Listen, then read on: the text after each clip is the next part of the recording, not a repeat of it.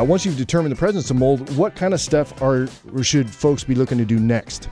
Okay, so once we figure out that, hey, we have a mold issue going on in this house, we're going to recommend that we write up a mold remediation protocol. Okay. This is the next step in the process, and basically we take and we write out extremely detailed instructions on what's going on, how to take care of it, and the standards that we're going to use at the end of the process to make sure that it's all gone. So when you talk about that, is that like the assessment? Is that like a real assessment? Where it's coming from, what's going on? Yeah, well, it'll be after the assessment. So we've already figured out what's going on. Now we're going to write it all down. This is the instructions over to the mold remediator. Gotcha. And they need that, right, in order to know what's going on, and the homeowner as well? Most mold remediators will not touch a project until they have a protocol. Okay, gotcha.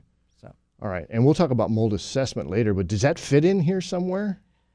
But like I said, the assessment that we talked about last week, that is done first to figure out, do we have a problem, and what is the problem, what's causing it, where's the mold, all of that. Right, and that's right there with testing. So we determined we had mold, then we do an assessment, and you do all of those steps. Right. We do everything up to the protocol. Okay. Then the remediator takes that protocol, and they follow it, and they will come in and do the cleanup. And then we step back in at the end, and we come back and we do another round of mold testing, a visual inspection, and samples to make sure that all the mold is gone. Right. Okay, and then of course you're charging along the way here. So for you to do the protocol, so the initial test is $350 on average, right? Right. We're talking average 2,000 square foot house. You're going to have $350 for the initial inspection and testing. The protocol starts at $200. It basically depends on how complicated the problem is and how long it's going to take us to write that protocol. When you do the testing, does that assessment come with that as part of it? Hey, this is what's causing it. You got water coming in at the window and it's whatever. Yeah. The $350 is that testing and assessment. That's actually a good bargain based on the research I was doing, is because people will charge $300, $350 for a test, and the assessment is completely separate. That's a separate charge. I don't get that. Yeah, that's really cool. All right, cool. So so they're looking totally about $550 on average. Right. Plus remediation, which comes next. Right. Then the remediators come in. They'll take our protocol and they'll give a quote for the work. We don't do remediation. It should always be two separate companies, an assessment company and a remediation company. So you may be able to send it over to your insurance if you have the coverage for mold coverage, or if it's a water event and the water coverage on your insurance may cover it as well. But don't let it sit. The mold is not going to go away on its own. As long as there's water coming in, the problem hasn't been fixed, that it can get worse and continue to get worse, yes? Oh, yeah, and it will. If you still have water coming in, the mold's just going to continue to grow. Okay. So attacking the water, the source of the water, is critical. That's the first step. Yeah. Okay. All right, cool.